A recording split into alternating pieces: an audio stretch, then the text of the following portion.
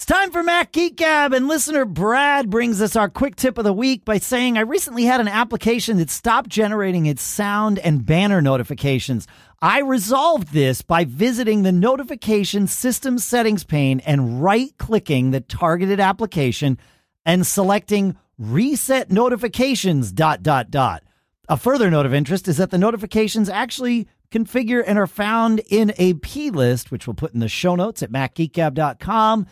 I had no idea that this reset notifications per application even existed, let alone how to find it. Right-click in system settings on the app in the notifications list.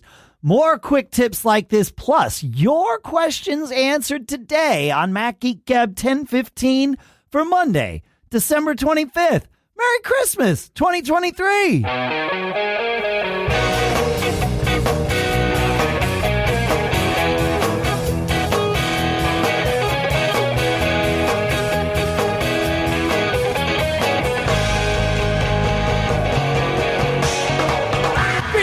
And welcome to Mac Geek Gab. Indeed, we are the show where you send in your quick tips like that, your questions that we sometimes answer, hopefully answer, your cool stuff found correctly. Well, that's, you let us know. That's the beauty. You send all this stuff into feedback at macgeekgab.com.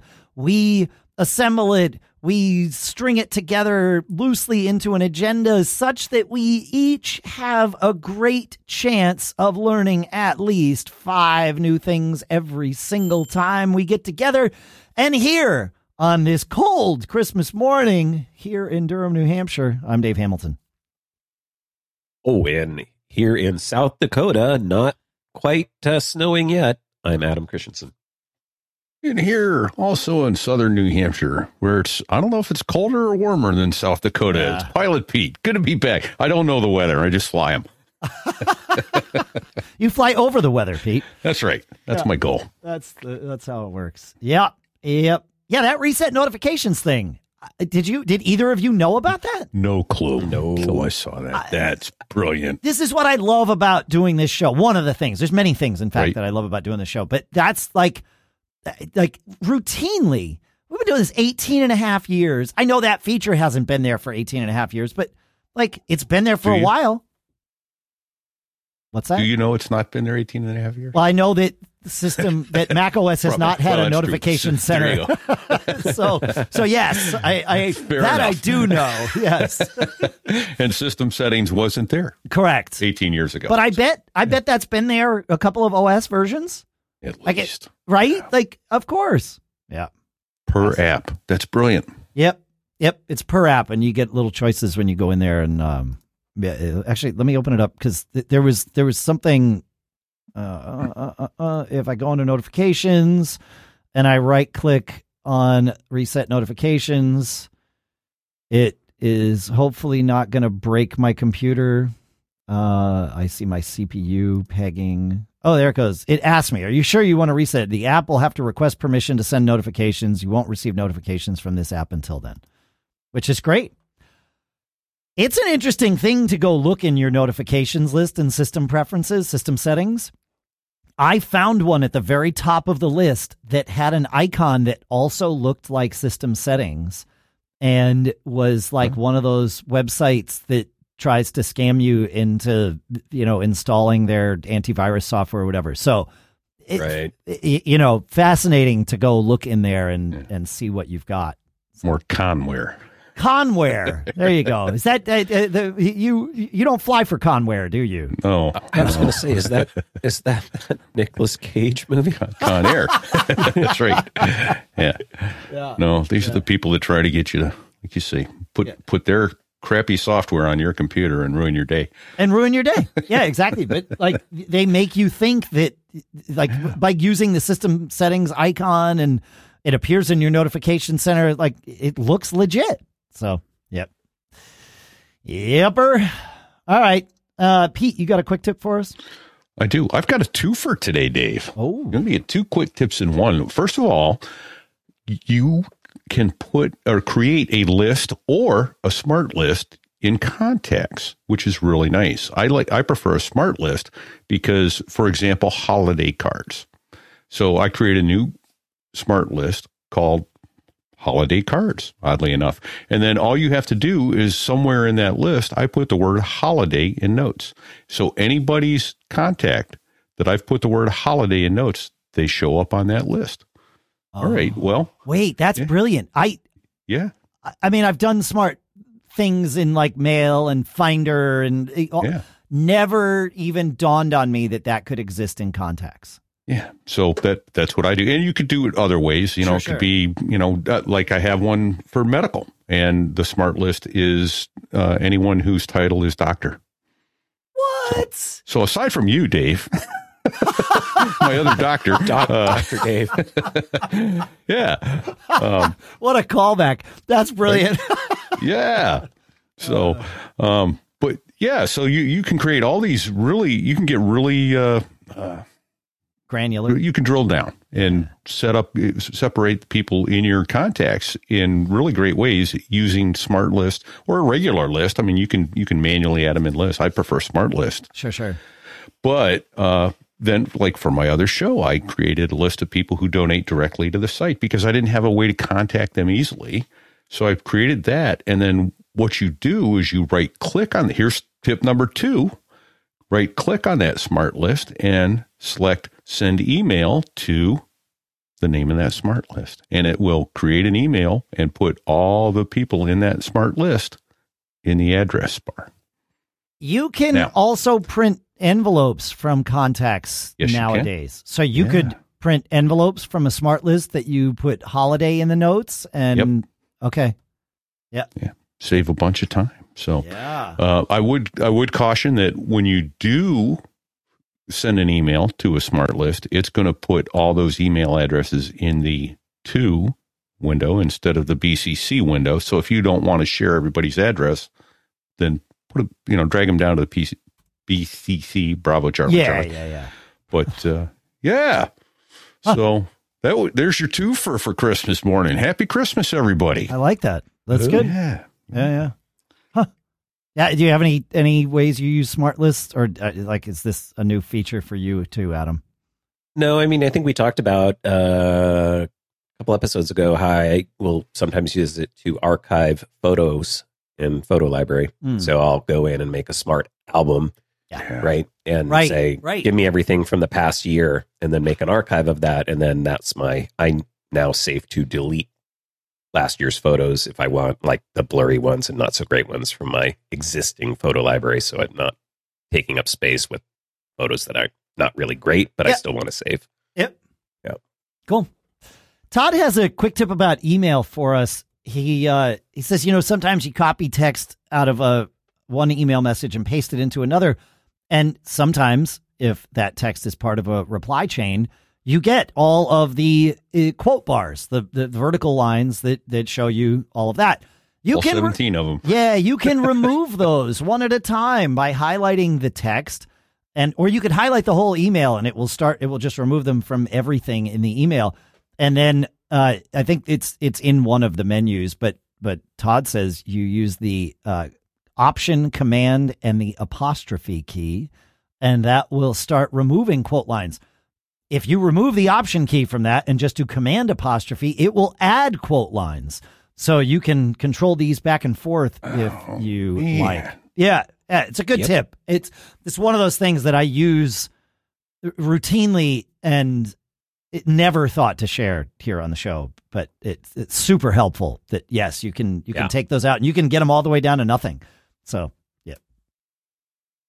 And you can also go to the message menu and choose make plain text. If you wind up pasting in something that has like weird formatting from a previous email, and it will remove all the formatting from that message and truly just make it plain text for you to ship off to whomever you want to. So that's how I've always gotten rid of those, is just make it plain text and then put it back in and reformat it as needed. But that's so much simpler. Very cool. Simpler. Yeah. There's another one for me. Yep. I love it. No, it's great. We talked last episode about creating apps from web pages a little bit, and I mentioned the apps from BZG Apps, Coherence, and Unite. And I also mentioned that I had never used the new thing in Sonoma where you can add to dock and essentially just create a Safari, an application based on a Safari window.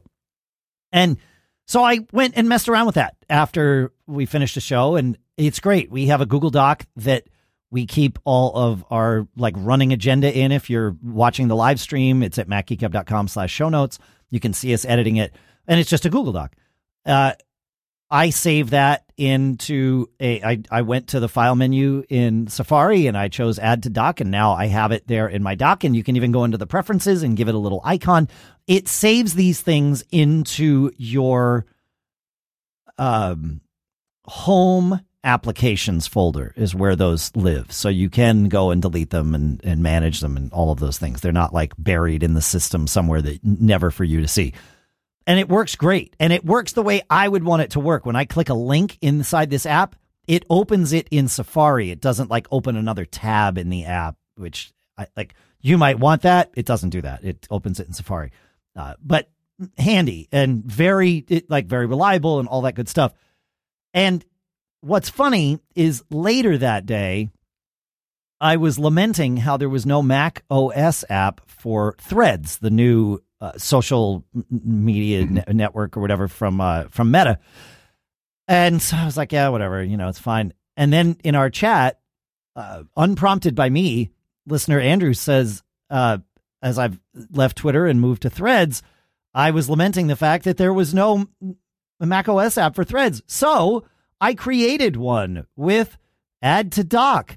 And I'm thinking, how come this didn't dawn on me when I had exactly the same thought moments after using the add to dock feature for different purposes? And what's great about this add to dock thing for something like Threads is once you've created this web app there, you can resize the window and take advantage of Threads formatting as though it were, say, on an iPhone. And when you make the window sort of narrow enough, it gets rid of all the extraneous stuff and formats like you're viewing it on an iPhone and makes it really feel like an app. So think about that use it with Threads, but also everything else that you might run all the time. So good, right? Have you guys done anything with these yet? I haven't, but okay. Nope. That's something to play with. It is something to play with. Yeah. Where are we here? Oh, Cable. Yeah. Back in episode 1011, we're talking about the maneuver that we all do and might wind up doing after the holidays here as we get, new toys and gizmos and all of that need to be plugged in underneath our desks. The maneuver that we do when we have something under the desk, a cable under the desk, and we need to kind of loop it up and over the top of the desk without it falling. And Ed shared a name for this. He says, I think maybe it is called cable-nastics because sometimes it seems like gymnastics to get it done. I like this. This might have to go on a t-shirt. That's cable-nastics, Ed, is good. Right. We did get a bunch of comments about this, though. Do you have you weren't here for episode 1011, Adam. So, you know this maneuver of which we speak, yes? No, yeah, I know exactly what you're talking about. Mostly it involves me lying under something and trying to fish a cable up and then somehow precariously hook it on the edge of the desk and hope it doesn't fall. And then it always does. It always does. Yeah. It involves, some form of religious deity-based pleas to keep that cable hanging ever so precariously. All the spiders down there are no help. They are no help. That's right. Yes, the spiders, the land of spiders and dust bunnies. Yeah. But Soccer Dad says has a tip for us and says attaching your cable to a straightened metal coat hanger has frequently worked for me. I even use this method for running cables in conduits. And that's kind of brilliant. Oh, yeah. Oh, yeah. Yeah. So that made me just think of something that seems obvious, but I don't know why I didn't think of it till just now. Yes. Don't they make like special tools for fishing cables through like walls? Of course. It's called a fish tape. Fish tape. Yeah. Yeah. Why wouldn't we get one of those? I know. I know, Adam. Yeah. Because would that work? I mean, you don't have to be going through a wall. You could go. No, you don't have to be going through a wall. That is correct. Yep. Yeah. Yep. Or we could follow listener Bruce's suggestion where he says, I suggest using a common bean bag. You can fit the bean bag into the palm of your hand. Use your thumb to hold the cable in place on the bean bag. Then reach up and place the bean bag on top of the cable on the desk so that the bean bag's now holding the cable. You can safely let go, come around to the top, and retrieve your thing. This is smart. I can't always, like, depending on how much room you have, a lot of times you're, kind of trying to do the hook thing. But if you've got the room, the beanbag thing makes perfect sense. So thank you for that, Bruce. Yeah, that's good. That's good. My favorite, I think, comes from Teresa, who really embraces the fact that the first time that you do this is definitely not going to be the last time that you do this in that location. Anyone who has set up computers on a desktop has had this annoying experience. If the desk is against a wall and you're alone, it becomes a trial of wills. Will the wire win? Dave mentioned he was having fun in games getting wires to his desktop, and I remembered having to stop and leave this tip, which may help others. Depending on the wires in question, check out the various sizes of 3M command strip wall hangers for pictures. It's very easy to stick them on the back of the desk near the top, making sure they are sideways. So normally you would hang a command strip vertically. This is sticking it on horizontally. And if you've never used command strips before, oh my gosh, these things are amazing. They save you from having to tack into your walls often. It's awesome. So you should be able to wedge the wire into the hanger because they are plastic and will give a little. It will stay there while you get to the top of the desk, reach over and grab it to plug it in where you need it. And they're also clear and are little visual clutter. And of course, they're on the back of your desk. So yeah, nice. They're just little. They're sticky pieces. They're pieces of plastic with sticky backs that have little hooks on them. And the idea here is you have the hook sideways, and you just use the hook is sort of a V shape, and you sort of wedge the thing into the hook, and you're good to go. And you can even leave it like that if you really want, so that if you unplug the cable, like if it's something for your phone where you're not always plugged in, the cable doesn't fall. It's just waiting there for you the next time you need it. Yeah. So, yeah. And then Allison wrote with a hint too. Yeah. Yeah. Honey, can you help me with this, please? Right. Yeah. There is that. If you're not alone, I you mean, know. if you're not alone. Yeah, most of the time you are, though. That's the problem. Sure. Why is that? Like, why is it that it's rare that there's anyone there? I know why, because you don't want to pay the divorce attorney when you try to set up a computer with your wife or your husband. Exactly. Oh, the other one is I tend to get foul-mouthed and frustrated, and my family doesn't like to be around me when that's going on. Right. But if you could solve the problem of having to perform cable gymnastics, you might be less foul-mouthed and frustrated. Well, there's that. Yeah. I want to comment on the command hook thing. I just did this recently for when we set up our Christmas tree, because we had to put it, or we wanted to put it in an area where it's nowhere near an outlet. So I had to run like an electrical cord along the wall, and I used these command strip hooks. Yep. Cord clips to route that cable. So what's great about that tip is not only can you use those for getting the cable up there, but they're great for just routing cables around wherever you need to route them. Yeah. Out of the way. Oh, yeah. Pretty inexpensively, too. Like you're not, putting in Panduit or fishing wires through walls or, yeah.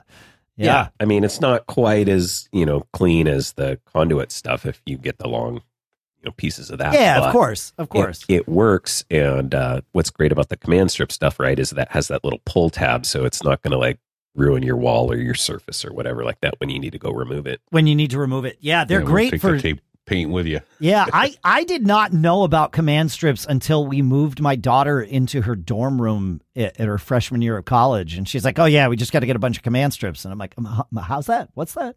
And she's like, I'm like, oh, yeah, you just tack into the wall. And then when you move out, you take the screw out of the nail out of the wall and you put some toothpaste over it and you're good to go like everybody else does. And which is another tip if you don't know of that one. Yeah. Yep. Only do it if you're not planning on moving back into that same place because it doesn't actually like, that's not, it's not like Spackle where it just hides it visually. But, and she's like, no, command strips. I was like, what? And they work amazingly well. And like you said, Adam, they have this little pull tab that releases them generally without stripping the paint off the wall. Yeah. Yeah. So if you have a decent paint job, if yeah, got a bad paint job, it might strip the paint off of dorm room walls because it's like one thin coat. right. Yeah. But so and I've got one other kind of tip, not techie tip, whatever. You mentioned conduit, which brought me back to when we put our pool in many years ago. We had over 150 feet of conduit. Well, how are you going to get the line through that? I watched the electrician, and the way he did it is we laid the conduit, and he took twine. He put the twine in on one end, and he ran the shop vac on the other, and it sucked the twine through, and then he tied it to the electrical cable, and we were able to get it started that way. So that's how we got. You've blown my mind here. Like, yeah. I've known about like keeping string in conduit. Right, like you always want to leave string in conduit so that you can pull a cable through or whatever, and it's. Well, how do you get it there? But how do you get the string there in the first place? Yeah. Vacuum. Use the shop vac, of course. Yeah, dude. Yeah, yep, that would do it. Tie it on the other end. Handy tips. Tie it on the other end first before you suck with the shop vac, because otherwise you need to bring the shop vac to the other side. You're going to have a ball of string inside your shop vac. Right. That's right. Yeah. Whoops. Yeah. Oh. Huh. So brilliant. Oh, I love this. Yeah. Very cool. Great. That's good. Yeah. I think we should get on to some Christmas questions, Dave. Okay. John asks, I'm upgrading my home Wi-Fi network from a Wi-Fi 5 Deco setup to the Wi-Fi 6E Deco setup. And he says, well, my password for my Wi-Fi 5 network was and is excellent. I've been hesitant about changing it periodically because I have about 4,500 IoT devices, all are HomeKit or Matter devices or whatever. Whoa. I may have embellished there, folks. I think he said 45, but it becomes like 4,500 when you have to change every one of them. the Wi-Fi credentials on every one. He says, but I know it's going to be a huge pain to migrate them all to my new network if I use a new password. I also have dozens of automations, et cetera, et cetera. I figured before I do anything rash, I'd ask your opinion on whether it makes sense to change the SSID and password with my new network or make the new one exactly the same. My current password is 20 random alphanumeric characters, but it's the same as I set up almost 6 years ago. I use one password to store all these things. What do you guys think? Adam, can I put you on the spot? Do you have advice for this? I just keep the same password. Oh, yeah. Same. I mean, here's the thing. Like, I'm assuming he's like me, and when he set it up, that password is only on that Wi-Fi network, and it's only ever been used on that Wi-Fi network. So unless that's been compromised in some way, which seems highly unlikely, I see very little risk. Yeah. To not changing. I mean, I know the best practice is change your password frequently. That is one area where I tend to not to, because again, I've moved to the practice of not using the same password everywhere. I have different passwords. They're very long. I use 24 characters random with one password, and like, good luck. Yeah. Good luck. Yeah. And it also depends on the threat environment you're in. If you're on 2 acres alone, you're nowhere near as much as in an apartment building where everybody's network is there. That's fair. So. Yeah. That's No, true too. My advice matches yours, Adam. Is absolutely leave the password the same. Dear heaven, like I can't even imagine what my life would be like if I had to change the password every time I like tested a new Wi-Fi system or something. Something always about foul mouth and frustrated. Talk about foul mouth and frustrated. Yeah, exactly. Yeah. No. Yeah. No, thank you. I years ago, and I'm curious what you guys use for your Wi-Fi passwords. I use the minimum for the original like WPA, like the WEP rather, was it required a minimum of 10 characters. And so I standardized not just for myself, but for clients that I was working with at the time, because I knew they needed to have a password they would not forget, because they were going to need it for their devices in the future. And when a friend arrived at their house, like all of those things. So for myself and all of my clients, I standardized on something that we all know that is 10 digits long. And that is your phone number with area code in the US anyway. 7-digit phone number, 3-digit area code. And so this was back in the days, of course, when everybody had like a house number. That's less common these days, but the practice works. And so that's our password, is our, well, now old house number, but everybody knows it and it's fine and it works out great. And, but that's always been it. So yeah. Dave, you taught me that, and that's still mine. Is it really? It's 17 years later. Yeah. That's still my old landline number. Yep. Makes it so much easier. How about you, Adam? Do you have a terrible to guess and communicate? I guess terrible to communicate would be the password. Oh yeah, no, you would never guess my Wi-Fi. Fascinating. It's randomly generated, 24 character long from. But I mean, now with what Apple's built in, like if someone comes over, it's like tap the thing. I have a guest one that's not as difficult. Yep. But with the guest one, I also, I don't have it in this house. I had it in my old house. I printed it out as a QR code and stuck it on the wall, and it just said guest Wi-Fi, and you could walk over and scan the QR code, and it would get you on the guest Wi-Fi network at my house. Yes. So no one ever had to type the password. Yep. No, here in the studio, I have a QR code. I put it on the beer fridge because I figured that everyone will see that comes over to rehearse or podcast in the studio. So, yep. And I do maintain a separate guest network from my home network. Yeah. I probably only family gets the home network. Yeah, that's smart. I probably should do that. I haven't. I just give everybody my home network. It's fine. Yeah. Speaking of my home network, my general setup is that I have a Synology router. These days it's the RT6600AX. And then I often will leave most of the time I leave the Wi-Fi on that disabled, and I use whatever my favorite Wi-Fi mesh du jour is. For a long time it's been Eero, and that's kind of been my default just because it's so smart and great at doing things. But it had been a while since I tested Synology's mesh, and I thought, I need to give this another shot. The last couple of times I tested Synology's mesh, it did not go well. It was immature is probably the right term to use. So I moved over to Synology's mesh, and my way of doing this is I set up, the secondary mesh with a different name, same password, by the way, but different name. So, it'd be my network name -Synology or something. And then I use it only on my devices and for a day or two and make sure everything seems okay. And then I rename it to match my main network name and then go into, in this case, the Eero setup and change that network's name to something else. So all of my devices just naturally flow to, the network that I want to test as the primary. And I have to say, the Synology meshing has truly matured. Not only is it super reliable and we've had absolutely zero problems with it, but the entire setup process of it is so much better than it used to be. I remember doing it in the past, I had to log in manually to each of the mesh points and update the firmware to match the firmware that was on my main router. And I thought, okay, well, I've got some time. Like, I'll do this.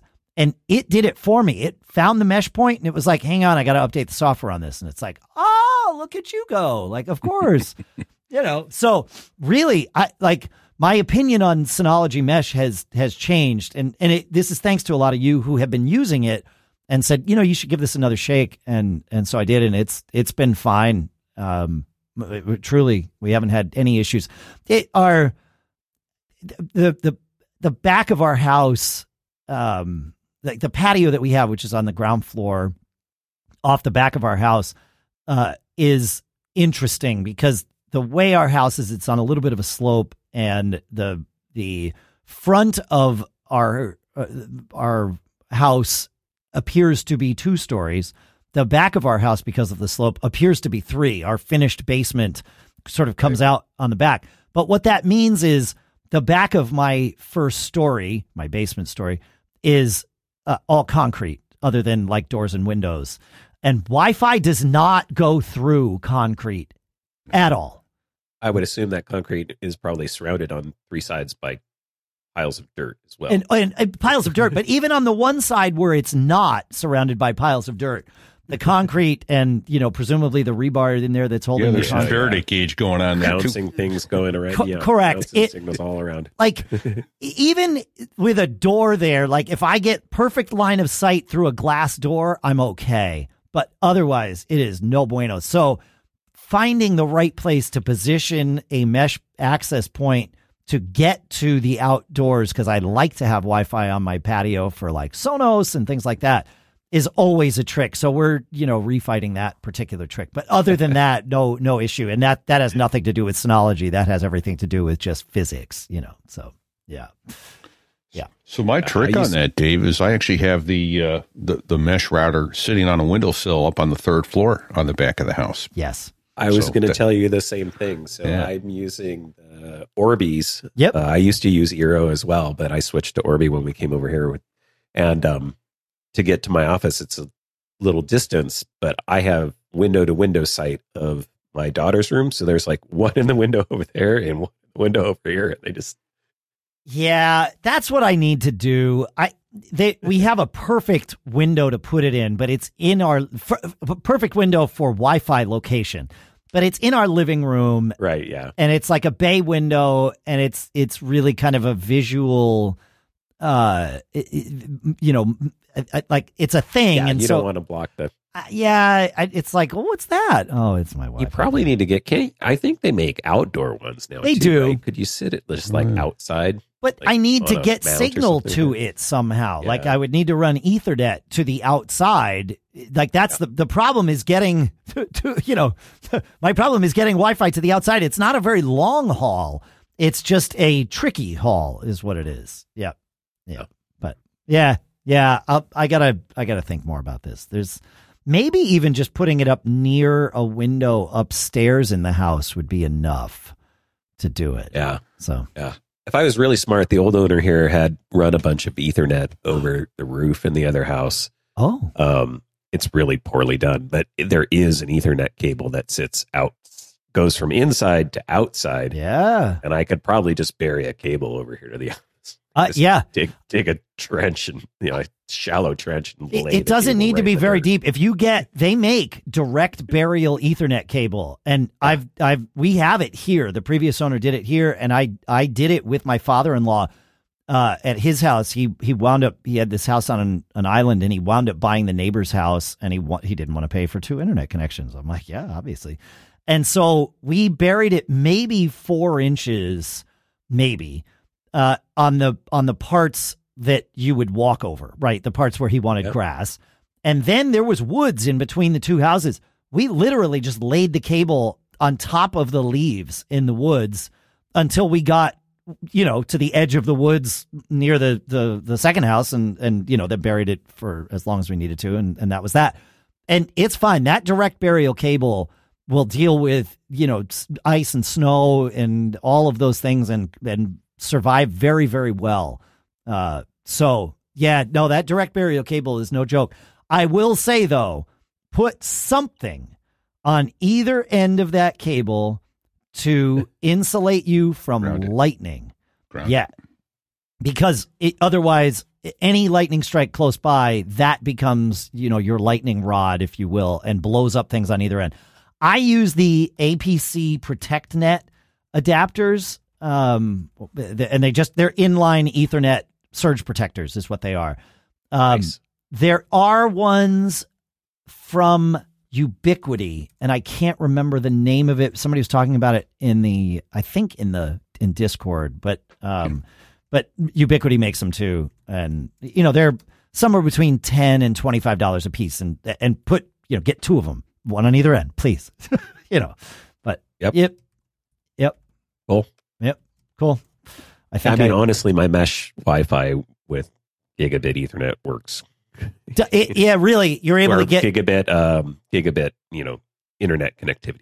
We have gigabit here. So is that what we're on right? Is that what you're on right now, doing our live streams and all that? Okay. Yeah. Wow. If you had told me that's what you were doing, I would have freaked out. But so, yep. I do Zoom calls all day, and it works great.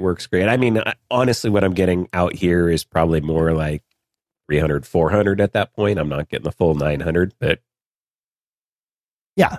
Well, you don't need that much. Like, right now, I'm streaming video out for this show, and I can see that my upstream is about 240K.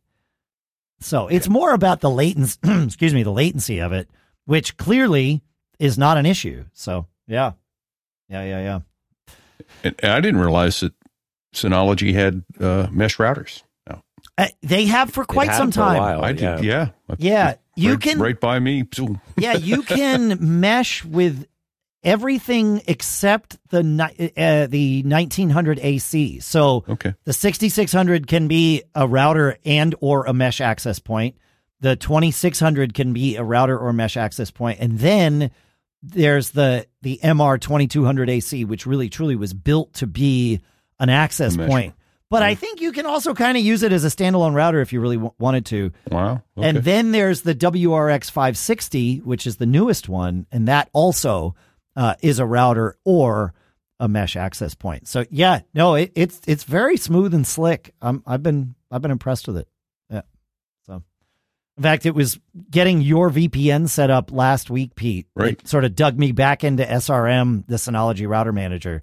I was like, I'm in here now. Not like I didn't add it to yours. I added it to mine, but it was like, like my head's in this. I might as well just kind of keep tugging on this thread. So it wasn't that difficult. They made it easy. So I don't know. Where are we here? Kirit, I think. Kirit. Thank you. Yeah. Kirit has a nice little networking tip. Says I'm writing about the second internet service in my house, which may not apply to 95% of the audience. I'm not convinced of this, with most of us relying on our home internet connection for some portion of our jobs. I think what Kirit shares with us is relevant to more than just 5% of us. He says, I have high-speed Xfinity service in the house, which is spread in our rather large home with a router and multiple access points. Generally, we get 800 to 900 gigs down, and it's very reliable. The problem is we are a very much internet-dependent household. Our two daughters frequently visit and work from home, and I also do a lot of remote work as well. 2 to 3 times a year, because of weather or some construction, the internet goes down for several hours and sometimes a day or two. It's not frequent, but when it happens, it feels catastrophic. So I wanted a backup plan, but was very hesitant and to do something that was expensive and high maintenance whenever I looked. I got a T-Mobile home internet box for $50 a month. I installed it myself at a great location. There's an app on the phone that helps you figure out where your best reception is. Then I hooked up 5 Eero Pros on sale at Amazon on Black Friday. So the cost was $500 for the Eero Pros and $50 a month for the T-Mobile box. And it is amazing. I get anywhere, everywhere in the house, I get 600 meg download speeds, and both internets are independent from others. So I can jump from one Wi-Fi network to the other. Mine is an expensive solution. He says, but if someone like me doesn't want any blackout times, it's perfect. So, this works. there are a couple of ways to make this less expensive. One of them, Curate, is definitely not going to want to hear, because Xfinity in most locations offers their own version of this, which is much less expensive, and it automatically kicks in when your cable internet comes out. You may not have this available to you, Curate, so perhaps this wasn't an option. But yes, it's doable. The other thing is some routers, and the Synology routers are amongst them, will allow you to set up not one but two internet, like WAN connections, and have them either do load balancing or failover, and you pick the primary and the secondary, and when one fails, it just automatically cuts over. You don't have to switch Wi-Fi networks, et cetera, et cetera. Obviously, your solution is robust because you can pick which one you want to be on. That you don't quite get that with the others, but yeah. Have either of you messed with like the T-Mobile home internet? No. I was going to say I actually appreciate it when my internet goes out because it means I get free time off. There you go. You could have Sorry, my this. internet's down, people. Yeah, well, I can't work today for the next 5 hours. All right. Yep. You could have this. You could have a backup connection that is private and yours, Right, and yeah, no one yeah, knows about. So when your primary internet goes down, you can still Netflix yourself. So yeah. Yeah, I mean, I can still Netflix on my cell phone connection usually. Like usually if my internet's down, my Verizon isn't down or whatever. Yeah. So I in a pinch Wi-Fi hotspotted or whatever, and that's enough for me. But I mean, he's talking about a whole family, you know, with multiple people needing. It's not a one-off thing, right? Yeah. But yeah, I know it's a good thing. I mean, and I think we've already talked about this in the past. The other thing that you would want to support that, and I'm assuming he's got it, is battery backups for your routers. Yep. Yep. And I recommend a battery backup that is dedicated just for your router and your Wi-Fi access point. Well, initially I put one on like my whole network rack of things. But when you're also running, a Synology disk station or three that have, spinning hard drives in them, that battery power doesn't last very long. You might get 15, 20 minutes out of it. Whereas if you're only running your router, these are very low power devices. You get, hours or sometimes days, depending on how much battery power you have. And that can be a game changer. So yeah. Yeah, get two UPSs and dedicate one for the low power stuff. Yeah. Yeah, that's good advice. I like it. Yeah. You can, with the Synology routers, you can tether your phone to them via USB and have your phone's Wi-Fi or your phone's hotspot. It's not Wi-Fi from your phone, but shared via your, Synology router too. Obviously, you may wind up using lots more data on your phone than you normally would. So, be prepared for that. But that it does work in a pinch. Yeah. All right. David. You want to take us to David? Yeah. To date, I bring my iPhone 15. Let me start higher. Sorry. Says I am a one carry-on I set you up for failure. Duffel traveler. Yeah. So he's traveling. He's got one duffel bag. He says, to date, I bring my iPhone 15, USB-C, AirPods Pro, and my tiny Anchor Nano charger. The phone charges overnight, the AirPods while I shower and eat breakfast. I will need to travel with my M1 MacBook Pro from time to time, but don't want to lug that huge charger. I'm thinking about it. I don't need to fast charge. Overnight is fine. My AI engine informs me that the M1 Pro can run indefinitely at 30 watts. So I'm thinking about getting the Anchor 47 watt 2 USB port charger, which folds and it's a gallium nitride. I think so. Yeah, fast charger and so it's super small. And he says, I assume that running that overnight, the charger will adapt to push the full 47 watts to the laptop when the phone tops itself off. Do you think this is sufficient, or should I bump up to a larger 65 watt charger for more headroom?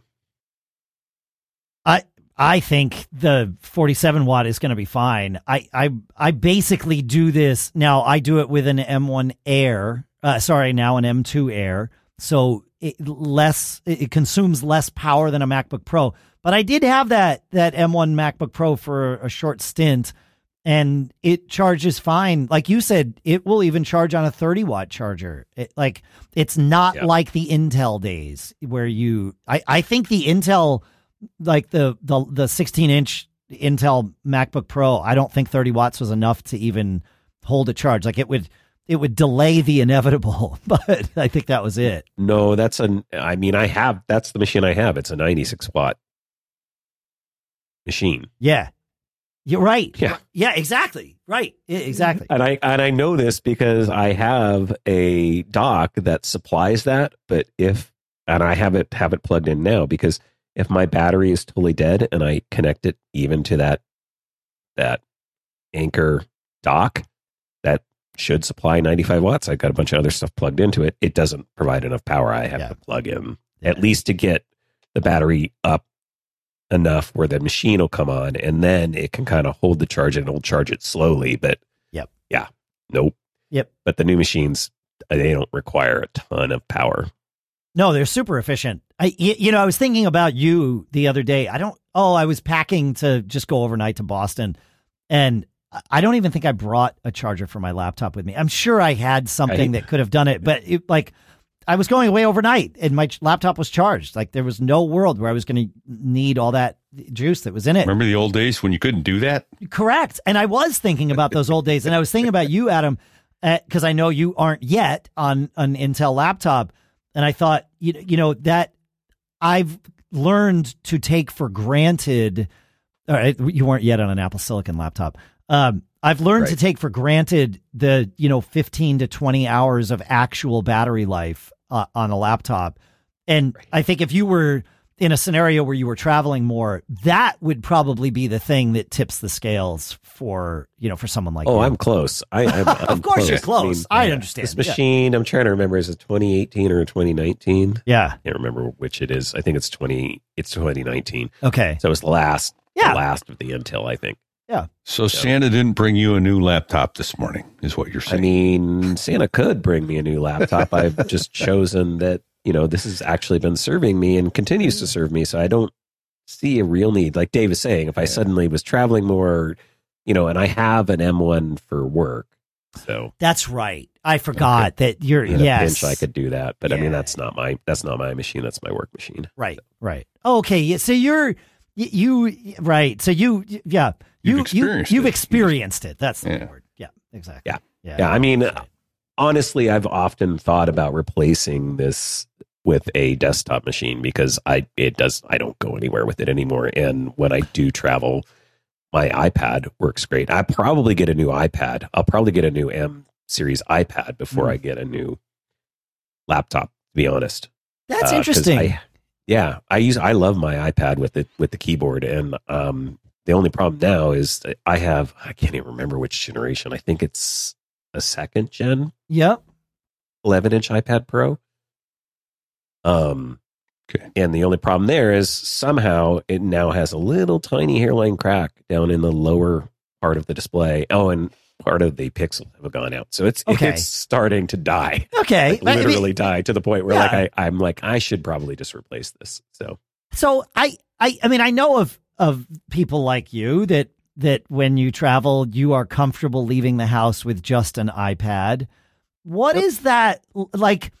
Maybe I should ask a more specific question that I hadn't really sat down to prep, but my fear, my concern in doing that is I would need to do something that is difficult, if not impossible, to do on an iPad. Like, a server would go down and I would need to like SSH in and work with it there. And I know that I have the prompt app from Panic on my phone and my iPad.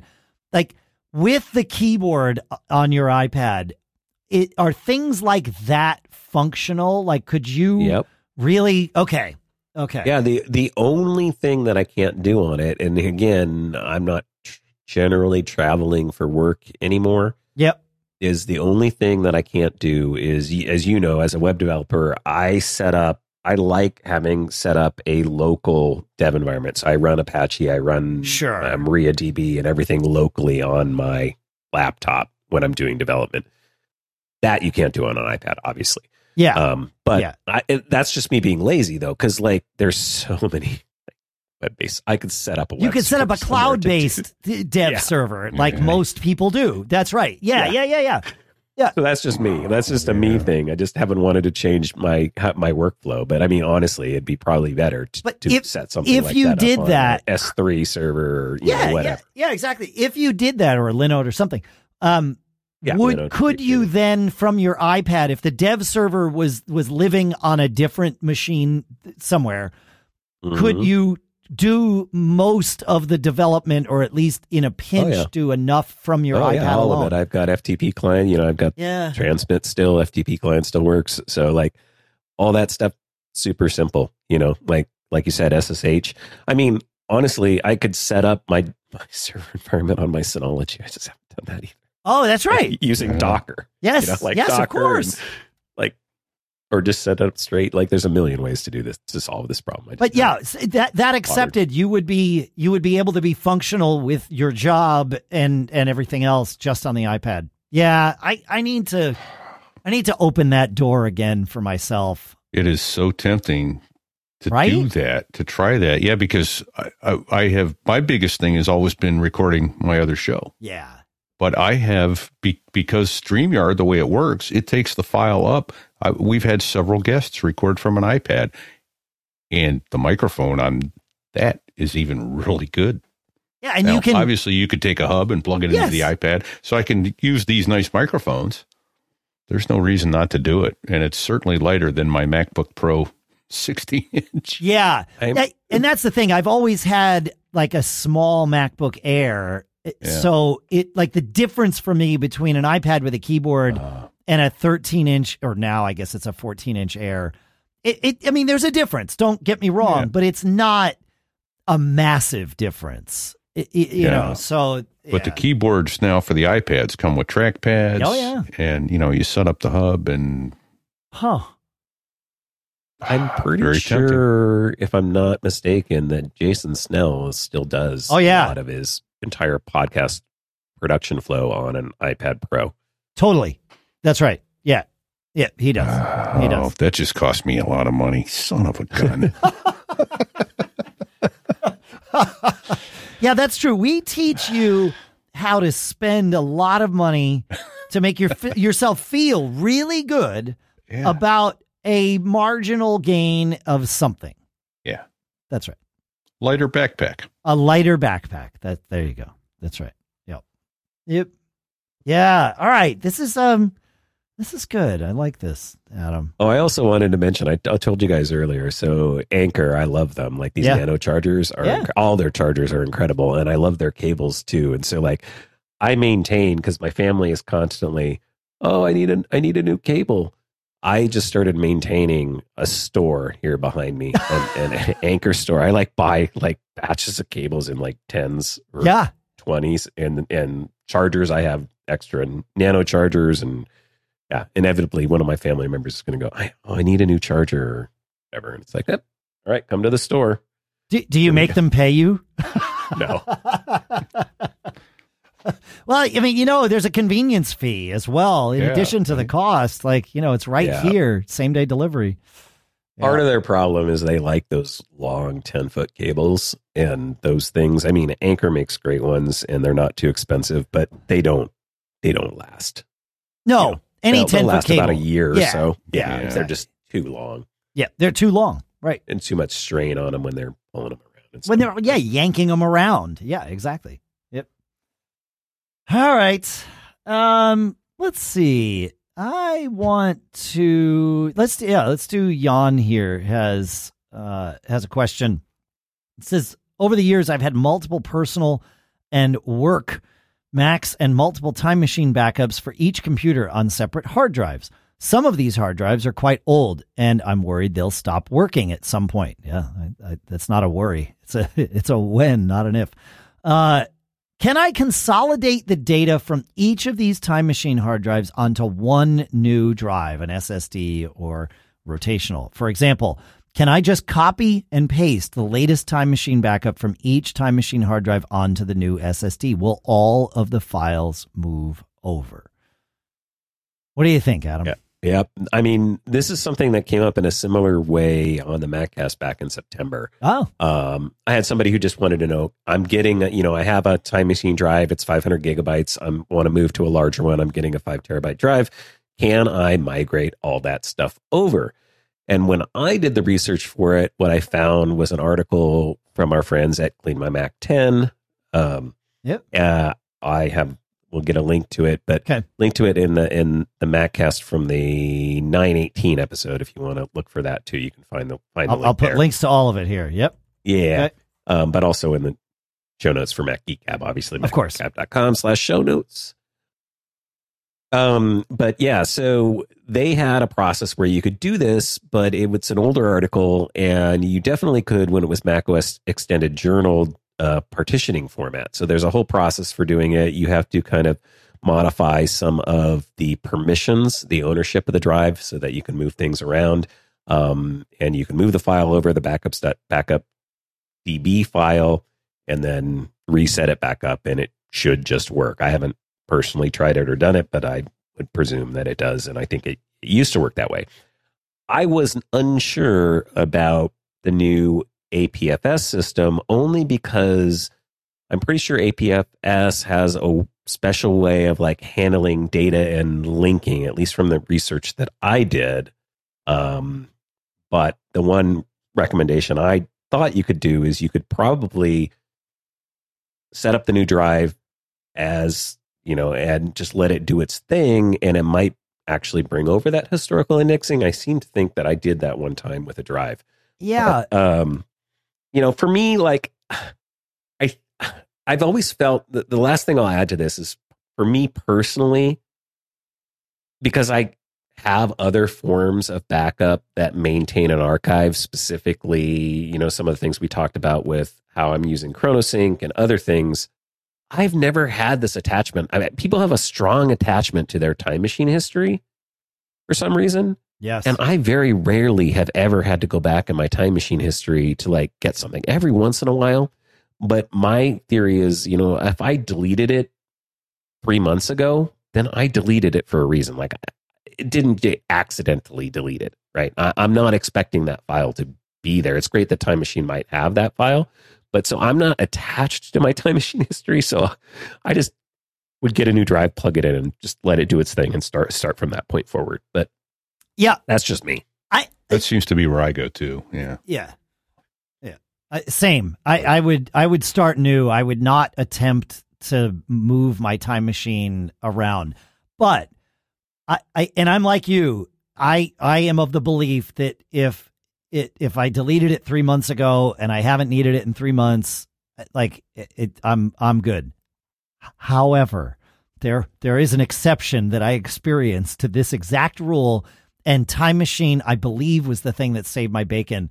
I had not done a speaking presentation for several months. It might have been like 6 months or something, just the way a schedule worked or whatever. And then I had one coming up, and I'm like, yeah, well, I'm just going to redo, I'm going to do the one on Wi-Fi. I need to update it, but I'll start with the bones of what I had. And I went and looked, and my presentations folder, the entirety of it, was just not there.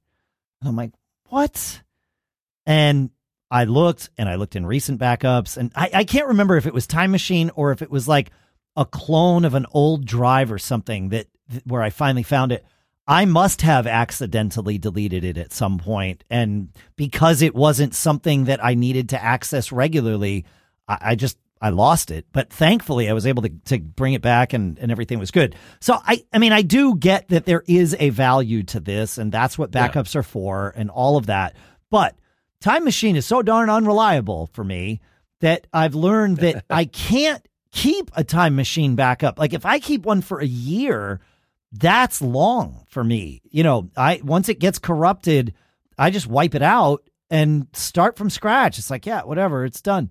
So if I were in Jan's scenario here, I would just, like you said, Adam, start on the new drive, but don't throw away the old drive yet. Correct. Yeah. Right? Like that's your archive, and let it sit. And someday, maybe a year from now, you say, okay, well, I don't need that around anymore, and you let it go. But all that said, I think copying a Time Machine backup folder, if you will, is especially if it, well, yeah, we're talking about on a direct attached drive. I know John he would back up, he has 2 disk stations. So he backs up his Mac to one of them. This is John Braun, backs up his Mac to one of them, and then uses like Synology's hyper backup or something to copy his backup from one disk station to the other. And then when it would get corrupted, he would just copy it back and resume backing up to the restored backup of his backup, right? And so he was able to maintain a very long history by doing this. But Time Machine is very different when it's backing up to a network drive in terms of what it needs on the disk. What you said about needing the right file structure and all of that when it's direct attached, I believe you are right. So that's just from the research that I did. I think APFS works differently under the hood with how it connects things up. So I don't know if you can just direct copy. There might be a way to clone it, right? Maintain that stuff. Because it would require more research than I was able to figure out. But what Time Machine does for a network drive is it creates a disk image, and then within that disk image, it does all its magic. And all John was doing was just restoring the disk image with all its magic intact, because that's how disk images are. So yeah, because I'm looking at mine right now, and I have, I don't know how many different files on here going back to 2022, and each one of them have a Macintosh HD data thing in it, and I don't know, maybe it would work. No,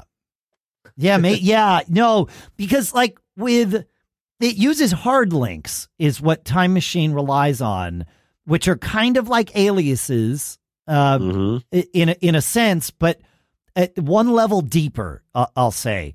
A hard link, when you save a file on your drive, it saves it to wherever it saves it, and then it puts in the directory a link to where that file actually lives. Like there's the directory entry that says, here's Dave's test file.html or whatever. And then it points to where the actual data for the file lives. So there's the directory entry, and then there's the actual data for the file. With Time Machine, it creates another entry in the directory that points to the same file. And that way, that's how it rolls things forward without making multiple copies of the same thing. It only makes new copies of new things or change things. And so migrating, I think if you were to copy a Time Machine folder to a new drive, it would take up infinitely more space, because it would copy every version of that file forward. Right. So yeah. I think I gave Jan bad advice of just copy it. You'll be fine. I think it's worth fill up testing, your SSD. maybe. Fair. Yeah, maybe. Yeah, fair. Maybe the finder's smart and is like, oh, this is a Time Machine volume. Hold my beer. Let me, Right. Yeah. I don't know. just honestly never tried it, and I couldn't find any definitive answers in all the research that I did. Yeah. Well, and the other thing that I'll add is I have 3 Time Machine backup locations. I have a little thumb drive. Then I have another little, oh gosh, don't get old. It's bad for your memory. Solid state drive, SSD. Yep. That's, I think 2 terabytes, something like that. And I use that. And then I have my disk station. Yep. So I have it rotate through 3 different places. So with all the opportunity for cruft and corruption, I'm hoping that one of those will work. Yeah. In the event I need something. I just use a different, like I said, different strategy for what I call archive backups, like we've talked about. I have my ChronoSync that goes to my Drobo and doesn't delete, is set to not delete. So it keeps anything that I've ever deleted. Yeah. Yeah. Yeah. And same thing then I have also Backblaze, which does the same thing. It has its own history. And that's where I've recovered that scenario that you described, Dave. I've done it through Backblaze. I've just went, oh, crud. Yeah, there's that presentation I did, or like I've had to recover like old client websites. Like some client contacts me, but again, I also though generally have those on my Drobo as well. So yeah, that's interesting. Just doing a one-way sync that never deletes, that never carries forward a delete. Yeah, I like that. All right, Pete, Here's you want to? Oh, go ahead. Yeah. I was just going to say the last thing about that. The thing about Drobo I would be careful about is I had a power supply go on my Drobo, and now I'm hosed. Because they've got some of them have different little power supplies, and I didn't have anything laying around. Yeah, you mean close. You don't have a new in-box Drobo 3 just sitting on a shelf that you never plugged in or set up? I see one on the store shelf behind you there. Maybe you could send me. There's a convenience fee for Adam's store. Recently added. Yeah, that's right. Yeah, but I mean, that's even going to be dead here in a few months. We talked about that too. I'm going to be moving everything over to a new Synology soon here, I think. Yep. Yeah. Yep. That's where I'm going. So. Yep. You want to take us to Mark, Pete? I do. We had a Geek Challenge answered this week. Ooh. Love it. Oh, man. And you know what? I can't tell you, Mark, why didn't you write me 5 years ago? I've been trying to figure out. Why didn't Mark read your future mind? Yeah, there's an app for this, or I want to create I'm going to create this app, and it'll be brilliant. We'll make $1 billion. And no. So my problem was I wanted to be able to send Debbie a text. Right now, it's 3:00 in the morning. I'm on the airplane. We're taking off on time. I'll see you in the morning. But I didn't want to wake her up at 3 in the morning. She gets a little cranky. So, 7 a.m., 7:30, when she gets up with our son to get him off to school, I want that text to arrive. How do I send a text later? Mark writes in, and I lost it. There it is. I have not done this for some time. Oh, that's it. All right. Yeah. Long and short of it. That's it. Yeah. Okay. Have not done this for some time, but pretty sure you can still send an email to a text, a cell phone number. You need to know that format. For example, AT&T's is the number at txt.att.net. And I found a list, Pete, that I put in the show notes. Thank you. That translates most, I don't want to say every, but many phone carriers email to SMS gateways. So that's in the show notes, at macgeekup.com. So yes, right. Yep. And yeah. And so you can do it. Even Mint Mobile is on there and all of those. Yeah, they're all there. And he gave me one and I clicked on it and it turns out the website has changed a little bit. It's now later.io. So set up an account. They have several pricing plans. Free, you can send up to 30 emails a month, 10 maximum contacts per account, 10 maximum recipients per email, and you can send up to a 1 year in the future.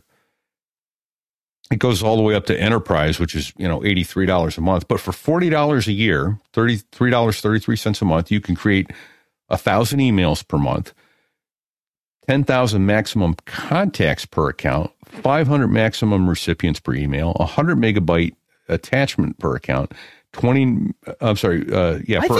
I think for your purposes, Pete, even the free account. The free account is going to be just fine. Absolutely. Totally. But with the paid one, you can send in a text to somebody up to 25 years hence. That gets creepy, Pete. Yeah. That's creepy. I know, right? Wait, yep. My dead Uncle Bob sent me an email or sent me a text. Yeah. So, but it isn't just one and send it later this morning. You can send them on a recurring basis. Every Saturday morning, I want it to, remind me to do this, remind me. So you get a text, obviously from an email address, but later.io. Yeah. So cool. And it works with any email address. So, have fun with your duck.com email. And I like it. I think the free one would solve this problem because it's probably going to be a handful of people that you would be sending these to, and you just load them up and then you're off to the races. Later.io. This is brilliant. Yep. Somebody else's server. That's the cloud. Yep. And, I just didn't think about creating it as a web side server function. Yeah. Cool. Another fortune passed up, Dave, because I just didn't think of it in time. Here's my thing. I always say, if you want an idea to be worth $100, write it on $100 bill, because there you go. By themselves, ideas are worth nothing. It's all about implementation, right? You got to execute, and you really need to just grind it out. So just because someone has already implemented this idea doesn't mean that there's not a better way to do it, a better, implementation. I mean, look at, we weren't the first Mac podcast. Adam was, or maybe Sean King was, but right. And we certainly weren't the first Mac website with Mac Observer. We weren't, but it didn't matter. Like you do it your way, and any business can thrive. You don't need to wait for the best idea. You need to have a decent idea, and you need to be willing to put your nose to the grindstone and ignore all the naysayers and just grind it out. And of course, okay. I will say this because I know it from personal experience. The worst naysayer is the one that sounds just like me in my own head. Yeah. So, yeah. Look where Zoom ended up. Yeah. Right. They weren't the first. Not by a long shot. Not by a long shot. Yep. No. Microsoft/Skype squandered the first to market lead by somehow. I don't know how. They were dumb. They were dumb. Yeah. They were just dumb. Yep. I agree. They got too complacent, like a lot of people do. So. Yep. Yeah, that's it. Yeah, you think because no one else is, you just because you can't see your competition in the rearview mirror doesn't mean you think, oh, they're fine. I've always said, the new company has to move much faster and have far more momentum to catch up to where the market is. And then if they're a company that's used to working at that speed, they will keep moving at that speed when they catch you. And then they will move past you. And Zoom is There's no better example of this than Apple, right? Right. iPod, iPhone. Yeah. Yeah. Yeah. I mean, I guess we could argue that they were first to market with their first product, right? Like the pre-built, ready to go out of the box, works for you mostly personal computer. I think Apple, an argument can be made pretty succinctly that they did that first. It was not the first personal computer, but it was the first for the every person. But then again, that's kind of what Apple does, is they're the first for the every person. Yeah. Right. Yep. No, you're right. Ask BlackBerry about how the... Right. They had the market cornered. Yep. Yeah. Yep. Adam, you cost me money. Yeah. Yep, but thankfully not a terrible amount because I bought this on a Black Friday sale. But months ago, before you joined the show, full time, you mentioned the wireless CarPlay adapter from CarLink, and it's like the CarLink kit or whatever. So I bought the 5.0 CarLink kit 5.0 on Amazon Black Friday, and I was gonna give it to myself as a Christmas present, but I couldn't wait. Because I needed to see if it was going to work. Holy cow. It works ridiculously well. You plug it in, you pair up with your phone, and then it's fun. And there's even a little web interface on it. I don't know if you knew about this, that you can update the firmware and tweak some settings and all of those things. It's fun and it works. And it takes a second to connect. I mean, it's not super fast, but I've heard the same thing about built-in wireless CarPlay. I don't know how it compares, but it's like magic. You once you got it set up and plugged in, like I've mentioned, for me, it works 90% of the time, and occasionally it'll quirk out, but usually that just involves unplugging it for a couple seconds and plugging it back in. Yes. Yeah. It really amazing. And I was concerned with battery life, right? Because I'm used to using CarPlay when my phone is plugged in for obvious reasons and charging. So I was like, well, what's this going to be like? I had shortly after I got it, I had a rehearsal down in Massachusetts, which is about a 2-hour drive each way. And I used this for that whole day. And I looked at my battery strength when I got in the car, and it was at 83%. When I got home, so this is after driving down, driving back, And at a, 3-hour rehearsal where my phone is like, also sort of like burning its battery as it does. And, I was like using it, and I'm sure I checked my email when I got there, and I probably checked before I left and all that stuff. 20% of my battery was used. That's it for 4 hours of driving and, 2 to 3 hours of just normal phone time. That's not terrible. And what I realized as I dug into this is that Apple demands of people like manufacturers who are putting CarPlay in as a, like, from the manufacturer thing, wireless CarPlay. If the car has a GPS antenna in it, CarPlay must be given access to use that GPS antenna when wireless CarPlay is active, so that the phone's battery isn't being burned down. And also so that you're not relying on, the phone if it's in somebody's pocket or whatever. Like, they want the experience to be good. So they mandate this. The CarLink kit, at least the version 5.0, is one of the few of these aftermarket, sort of hacky janky CarPlay wireless things that uses the car's GPS if the car has it. Not every car does. Yeah, right. My car does. And so I think that's a big part of why it's not chewing up so much of the battery.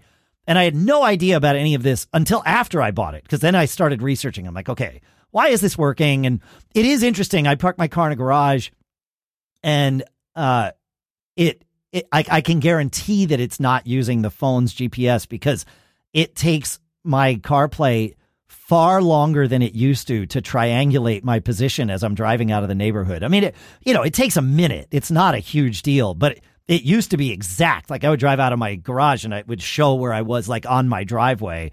And now it's like, you're somewhere in this vicinity. And it's like, oh, it's not using the phone's GPS. It's truly relying on the cars. And the car has had, first of all, the car's been off. So now it's got to sync up, and it's garaged. So, yeah. Right. Yeah. Yeah, it's a great little thing. I mean, they're really quirky, but I mean, just the fact that they work is pure magic. It's magic. In my opinion. So now for battery, though, you don't have one of these janky in-car wireless charging mats, because I have one of these, and my wife has one in her car. I don't know if anybody experiences. They don't work. Like, they have to be so precision aligned.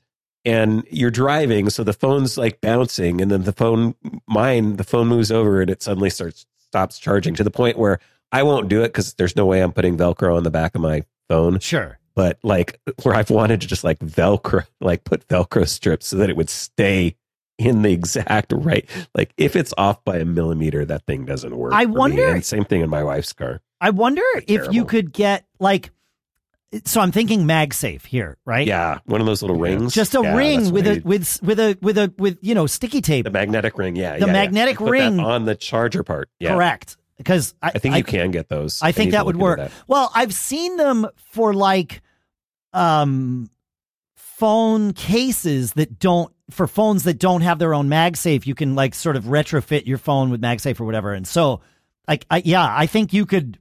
They may not sell it. Somebody's actually going to sell it to you for exactly this purpose. Yeah, I think that I would do that for sure. Yeah.